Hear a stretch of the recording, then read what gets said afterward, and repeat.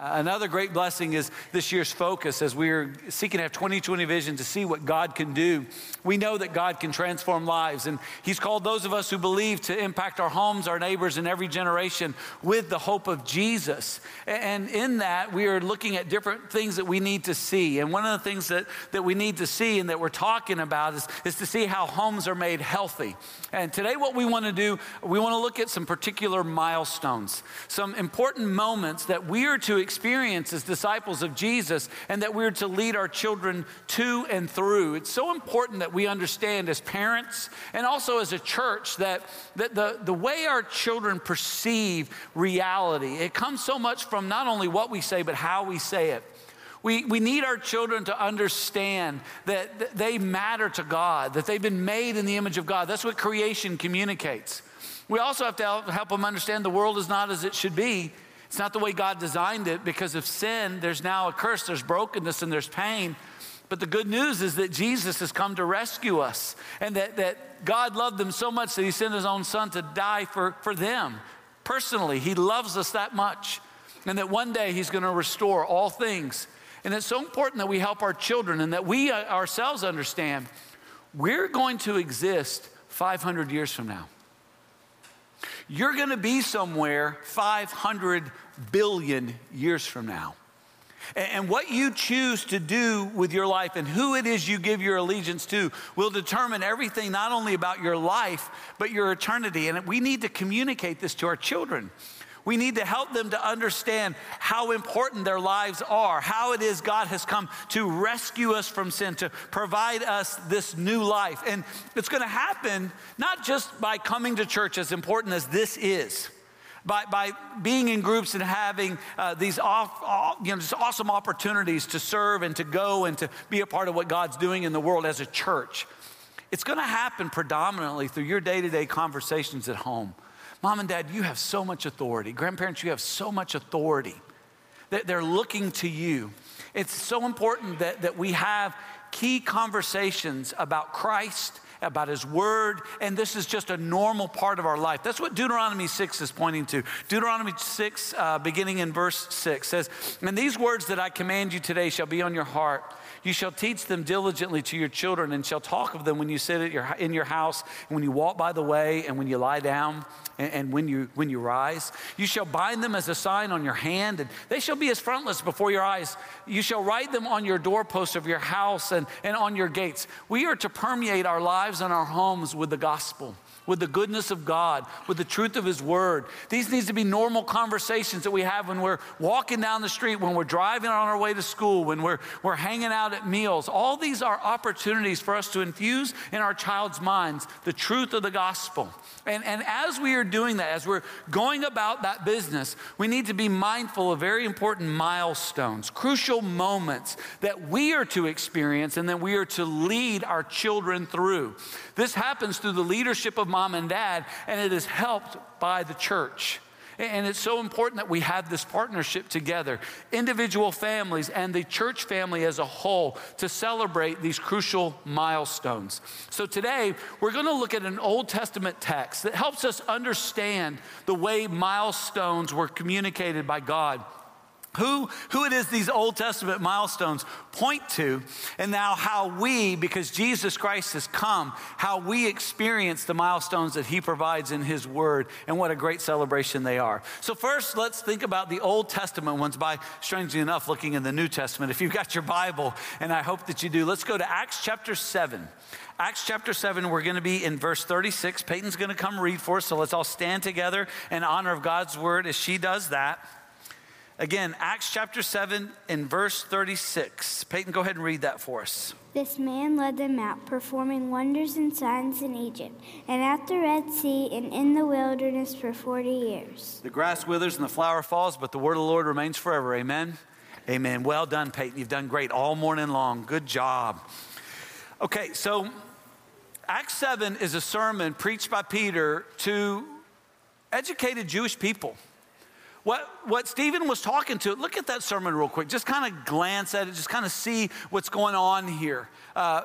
Stephen is filled with the Holy Spirit, and he's telling people stuff they already know. He's telling them the Old Testament story. But here in verse 36, what he's doing, he's pointing to some particular milestones, some moments that have particular meaning of things that they would look back to, and even they would do things to remember these events because they were so crucial to understanding how God has been at work in the world. Now, 4 things I want you to see. First of all, notice where it begins in verse 36.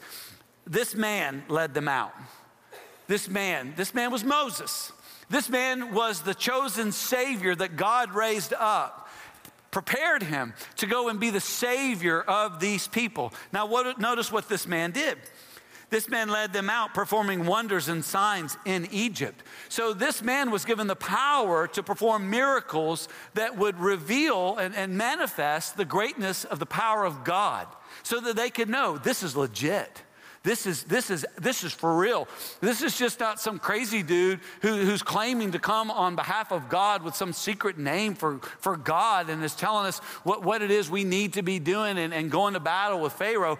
The ultimate sign was that last miracle when, having placed the blood of the lamb over the doorframes of their homes, judgment came upon all of Egypt, and the firstborn were killed where there was not the blood of the lamb covering them, so that the death passed over. That last Passover was the salvation that God brought to his people. And so, having brought them a leader who led them out of bondage into freedom with salvation, the blood of the lamb, look what he did, performing wonders at the Red Sea.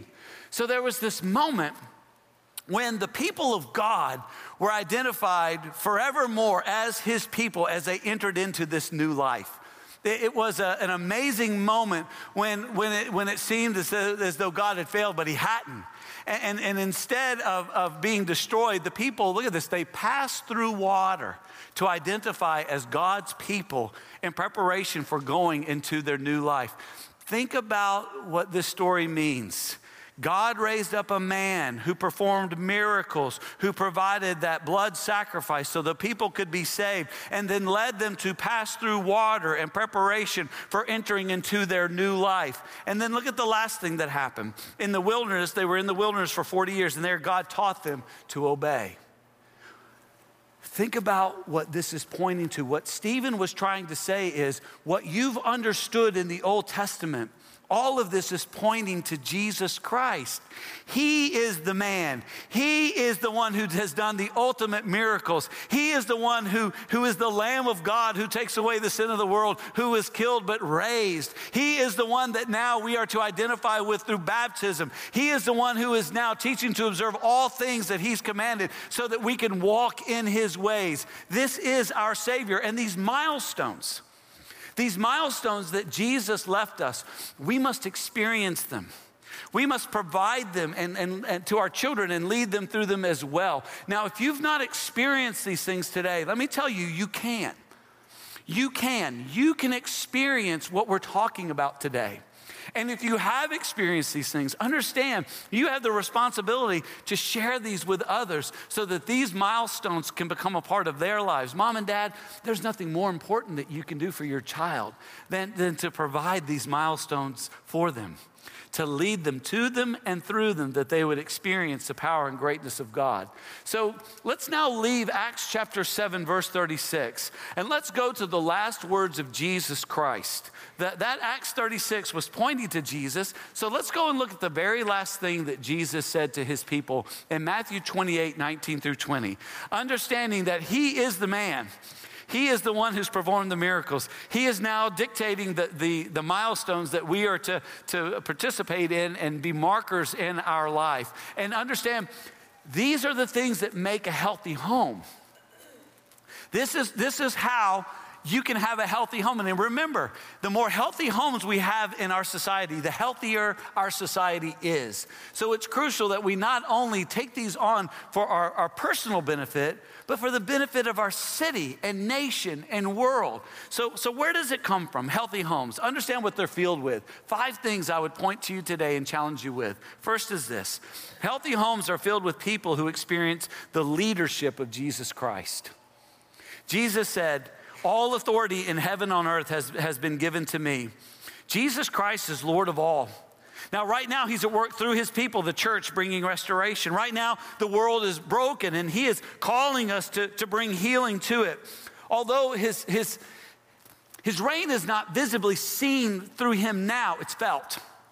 And it's felt through the hands and the love and the words of his people. That is his church. And this is the plan and purpose and will of God. Ephesians chapter 3, beginning in verse 9. And to bring light for everyone, what is the plan of the mystery hidden for ages in God? Stephen was trying to explain the mystery to these Jews in that sermon. He was trying to explain that Jesus Christ was the fulfillment of everything that the Old Testament and the prophets were teaching. We now know this mystery. We can know this mystery. The mystery hidden for ages in God, who created all things, so that through the church, the manifold wisdom of God might now be made known to the rulers and authorities in the heavenly places. And so it's through the church that the world, the powers of the world, naturally, the powers of the world, supernaturally, can know that Jesus Christ is Lord. This was according to the eternal purpose that he has realized in Christ Jesus our Lord.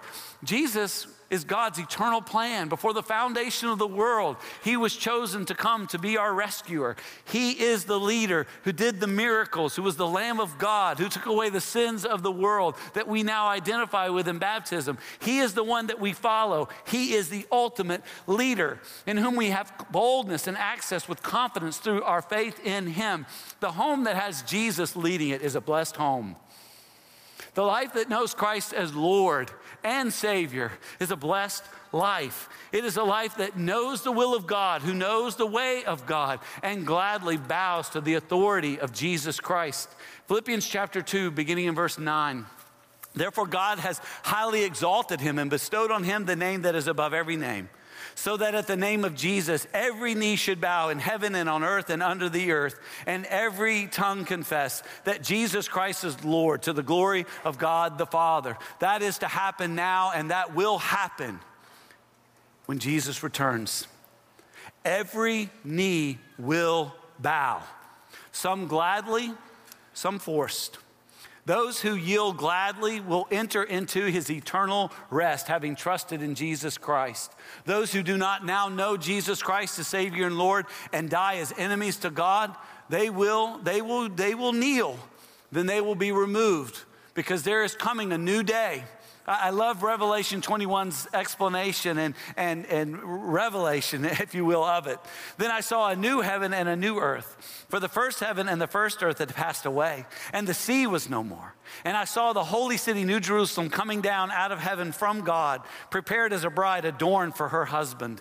And I heard a loud voice from the throne saying, behold, the dwelling place of God is with man. He will dwell with them, and they will be his people, and God himself will be with them as their God. He will wipe away every tear from their eyes, and death shall be no more. Neither shall there be mourning, nor crying, nor pain anymore, for the former things have passed away. This is what Jesus Christ is going to cause. He is the ultimate power. He is the ultimate leader. And when he is ruling your life, he is guiding you toward this reality, to this promised land, if you will. He is the one who has come to set us free. And he calls us not only to believe, but to help others. But please know, you have one life. And at the end of this life, you will be judged. Now is the day to be saved. If you die in your sin, separated from God, you will remain in that condition forever. Today, right now, listen to what 2 Corinthians 6 says. Couldn't be any more clear. Behold, now is the favorable time. Behold, now is the day of salvation. Friend, if you will, if you want, you can right there in your seat right now, you can tell God, God, I've sinned. I know that Jesus died to pay the penalty for that sin. Jesus, forgive me. I know you're alive. Live in me. Guide my life. I want to live for you forever. Repent and believe the gospel that God has come, that he has died for your sins, that he has been raised, so you can now pursue and recover God's design. Come under the leadership of Jesus Christ, the living Savior who has conquered sin and death and who will love you forever and lead you in the life that you were designed to live. This is what a blessed home is led by. It's by the Savior, the King, Jesus Christ. Second, healthy homes are filled with people who experience the transformation of Jesus Christ. We are to therefore go and make disciples of all nations. Now, to make disciples, we have to be disciples. And to be a disciple is to be someone who knows, loves, and obeys Jesus. Now, if you'll look at Matthew 28, 19 through 20, you'll readily and quickly understand this is not a request. It's a command. We are commanded to go and make disciples. And here's what I know about almost all the disciples of Jesus I know. They want to make disciples, but they're afraid. Many of you sitting here right now are afraid to have conversations with family members and friends because you're afraid of what might happen to that relationship. What you don't want to do is to be a person who comes off as condemning other people. You don't want to come off as judgmental. You don't want to come off as the religious expert in the room so that everybody fires their religious questions at you and puts you in this very, very impossible place. I also understand that you're terrified to say something wrong.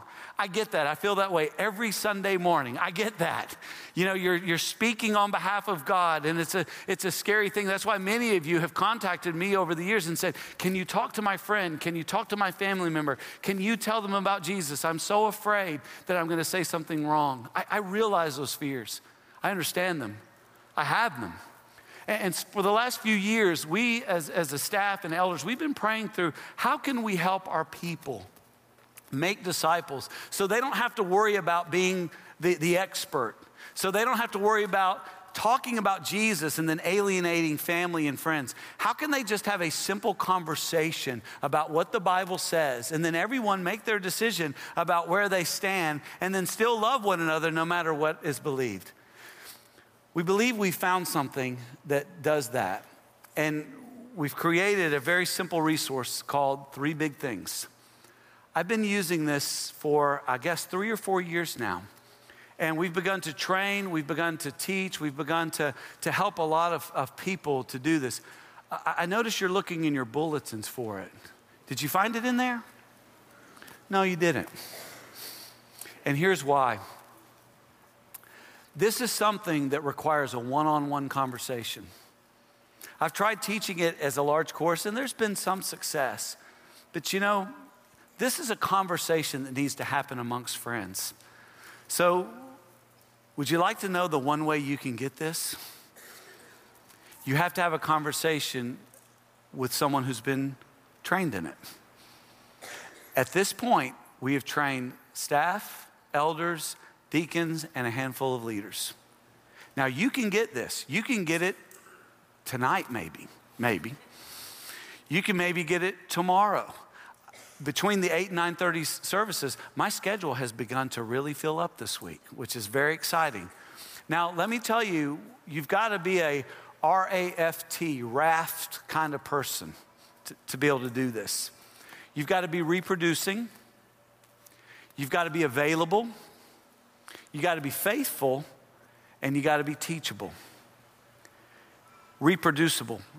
You've got to be able to share this with other people, your children, your friends, other church members, so you can train them, and then the people that you know that do not know the Lord that you can have this conversation with. Now, to do this, here's what I'm finding is the real hard part. You got to be available. Most of you are way too busy for this. You can't carve out a few hours to be trained in this. You don't have the time to spend with non-believers. You got to be faithful. Most of you are very faithful. And you got to be teachable. Most of you are teachable. But here's the real challenge, is you've got to be willing to do it, and you've got to be available to do it. So here's the deal. If you want to do this, look on the back of your bulletin at the bottom of the page. Back of your bulletin at the bottom of the page, there's an email there. It's info@lhbg.org.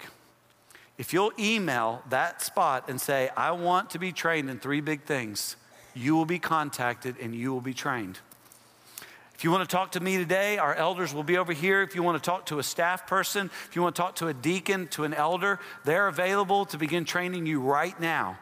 Church, let me make this very clear. We're putting this on you. For years, we've provided classes. Y'all come. We've begged you to come. If you don't want to do this, it's okay. Continue on as you are. Continue on in your way and continue to be faithful as much as you can. If you want to be a reproducing disciple maker in a very simple way, this is the way to do it. And beyond that, there's 3 big things, 3 conversations, and then there's this great resource. It's called the Disciple's Life. It's conversations that you have with new believers so that they get grounded and rooted in the faith. I so wish someone would have done this for me. I so wish someone would have sat down with me and had conversations about what is the Bible? How do you study it? How do you pray? Why do I need to go to worship? Why do I need to continue to grow? Why do I need to have these conversations? Why do I need the church and other people? These are great resources. Guess how you get this? Same person that's going to train you in 3 big things. So friends, making disciples, it can be challenging. It can be terrifying. That's why we want to help. Again, there's no magic bullet. It's a matter of being reproducible, available, faithful, and teachable. And this is what happens in healthy families. There are leaders who will say, I'm willing to make the time. I'm willing to be able to learn how to do this. I'm willing to pass this on to my children so that they can pass it on to other generations and to others who might believe. Now, having believed and chosen to make disciples, the next step is simple. Healthy homes are filled with people who experience the identification of Jesus Christ. Jesus said, look, I'm the leader. I'm the one that was promised. Go make disciples. You got to be a disciple to make a disciple. And then once you've made a disciple, you have to baptize them in the name of the Father and the Son and the Holy Spirit. Baptism is an act of faith obedience. Baptism does not make you a Christian. I wear this wedding ring because I'm married. This wedding band does not make me married. It announces that I'm married. Anybody can buy a wedding band and put it on their finger. It takes a man and woman and a lifelong commitment, a covenant, to enter into marriage. And this is a symbol of that lifelong covenant. So baptism is to the saved life. You've entered into an eternal covenant through the blood of Jesus Christ with the Father. And that covenant is celebrated through baptism. Now, who should be baptized? Everyone who believes. It is to be a believer's baptism. Acts chapter 8, verse 12 says this. But when they believed Philip as he preached the good news about the kingdom of God in the name of Jesus Christ, they were baptized, both men and women. When you believe, you are to be baptized. Again, baptism doesn't save you. It proclaims what God has already done. Let me make this very clear to you. There is a message in the method. This morning, we've had several baptisms via video and live. And in every case, the person being baptized was asked, do you trust in Jesus Christ for salvation? And they said, yes. We asked them, are you going to walk in obedience to Jesus the rest of your life? And they said, yes. And then we quoted a portion of this scripture. This is Romans chapter 6, verses 3 and 4. Do you not know that all of us who have been baptized into Christ Jesus were baptized into his death? We were buried, therefore, with him by baptism into death, in order that just as Christ was raised from the dead by the glory of the Father, we too might walk in newness of life. Once a person has answered in the affirmative that they're trusting in Christ and are going to walk with him all the days of their life, we then say, well, you're now baptized in the name of the Father and the Son and the Holy Spirit. You are now buried with Christ in baptism. Your old life is over. It's dead. We're burying you because that old life is over. Fully underwater, every part has been washed, and they are then raised to walk in new life in him.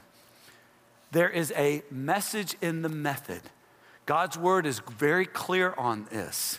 We are to be immersed. It is a very simple act. It's substantive, and it tells others what God has done, and it provides us the opportunity to experience what has already happened to us.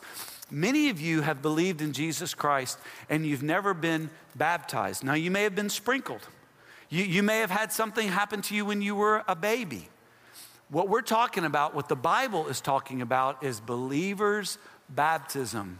Your parents were not doing anything bad. It was just a misunderstanding of the covenant. The covenant of grace is celebrated through believers' baptism. If you would like to be baptized, if you will, look on the back of your bulletin at the bottom. There's an email. It's info@lhbg.org. Just put on there, I want to be baptized. And we will sit down with you. And guess what we will do? We will go through 3 big things. We will make sure that you believe so that you can be baptized and so that you begin walking this disciple's life. It may very well be that you were saved at a younger age, at several times, many days in the past. You still need to be baptized. Look, it took me a year to figure out what the hot tub was doing in the worship area. It's so that we can make public profession of our saving faith. If you've never done that, you need to do that. Healthy homes are filled with people who experience the identification of Jesus Christ. Also, having believed and been baptized, we got to grow. Healthy homes are filled with people who experience the education of Jesus Christ. Go and make disciples of all nations. Then baptize them in the name of the Father and the Son and the Holy Spirit. Now, teaching them to observe all that I have commanded you. We are to grow the way Jesus grew. Mom and Dad, please make sure that you are thinking through your child's development as it is compared to Jesus Christ. Please don't raise your child in comparison to other children in North America. Don't put the bar that low. Set the bar as compared to Jesus Christ. How did Jesus grow and develop? Luke 2:52, all right? Luke 2:52 is the model. Luke 2:52, that's what you're aiming for. And Jesus grew in wisdom and in stature. He grew in wisdom. He knew, you need to teach your child, don't go run in front of cars, right? Don't pet barking mean dogs and never get a cat. Basic wisdom points. I say this as a man with a cat. I'm a hypocrite. What can I say? But it's just basic wisdom. Think, how do you save money? How do you spend money? How do you get along with wisdom? Wisdom and in stature, physically, your children should grow. Feed them. But then teach them to grow in wisdom and stature and in favor with God by grace through faith in Christ alone.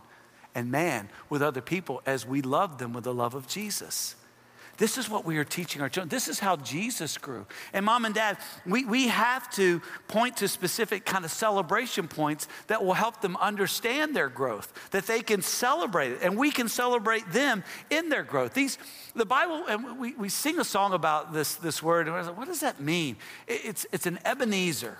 An Ebenezer, 1 Samuel 7:12 says this. Then Samuel took a stone, set it up between Mizpah and Shin, and called its name Ebenezer, for he said, till now the Lord has helped us. Ebenezer, it's a rock of remembrance. It's a point where you experience something and you go back to it and say, remember that, remember that, remember that. That's an important thing. We don't forget that. Take a picture of that. Get a selfie while you're at it. It's as important. Hold on to that. Save that on the cloud. You need to be able to go back to it. These are milestones. So we as a congregation have certain milestones we want all of our families to experience. The first one is family dedication.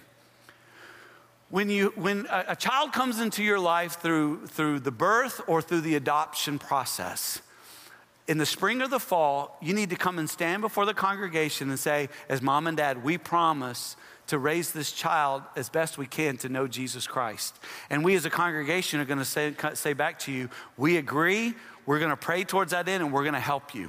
It all begins, family discipleship, making discipleship, it begins by committing yourself to the Lord to do the work. When a child believes, they need to be baptized. There needs to be a baptism experience. Soon after a child is saved, the child needs to be baptized. I know that there's this thing now, it's like, well, we just want to make sure they produce fruit. We just want to make sure that they've got it, they can really get. I appreciate that, but I also appreciate what Scripture commands. Believe and be baptized. In Acts chapter 8, when the Ethiopian eunuch was saved, there was immediate understanding that was the first step of obedience. Children who believe, if they've really believed, they need to be baptized. Every believer needs to be baptized. It needs to be a point of celebration, a milestone. New in the pew, we want everyone, every child, kindergarten and older, gathering for worship. It's fine if they come before then, but we want all children to be in here learning to worship with our church family. Covenant membership. This is for every child at the age of 16.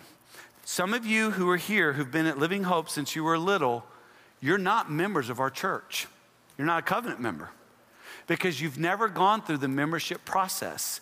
At age 16, mom and dad, make sure your child gets signed up and goes through the membership class. Boys and girls, understand what we're doing here.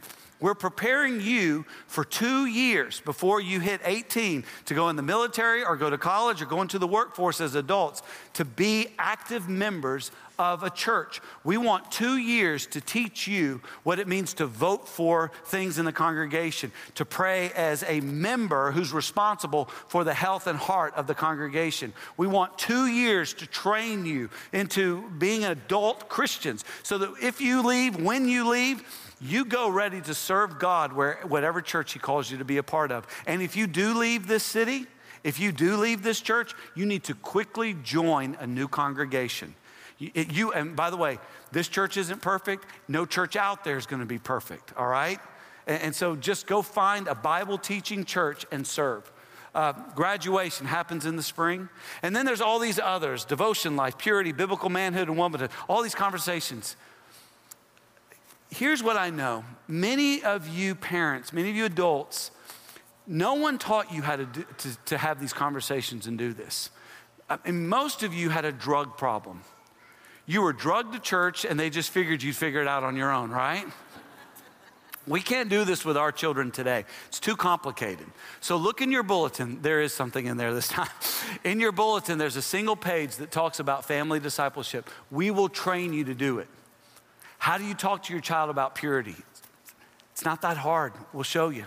How do you talk to a child about baptism, about whether or not they've really repented to believe the gospel? How do you do that? We'll train you. We're training now. So you've missed the last couple of weeks maybe. Look what we're offering next week and the following week.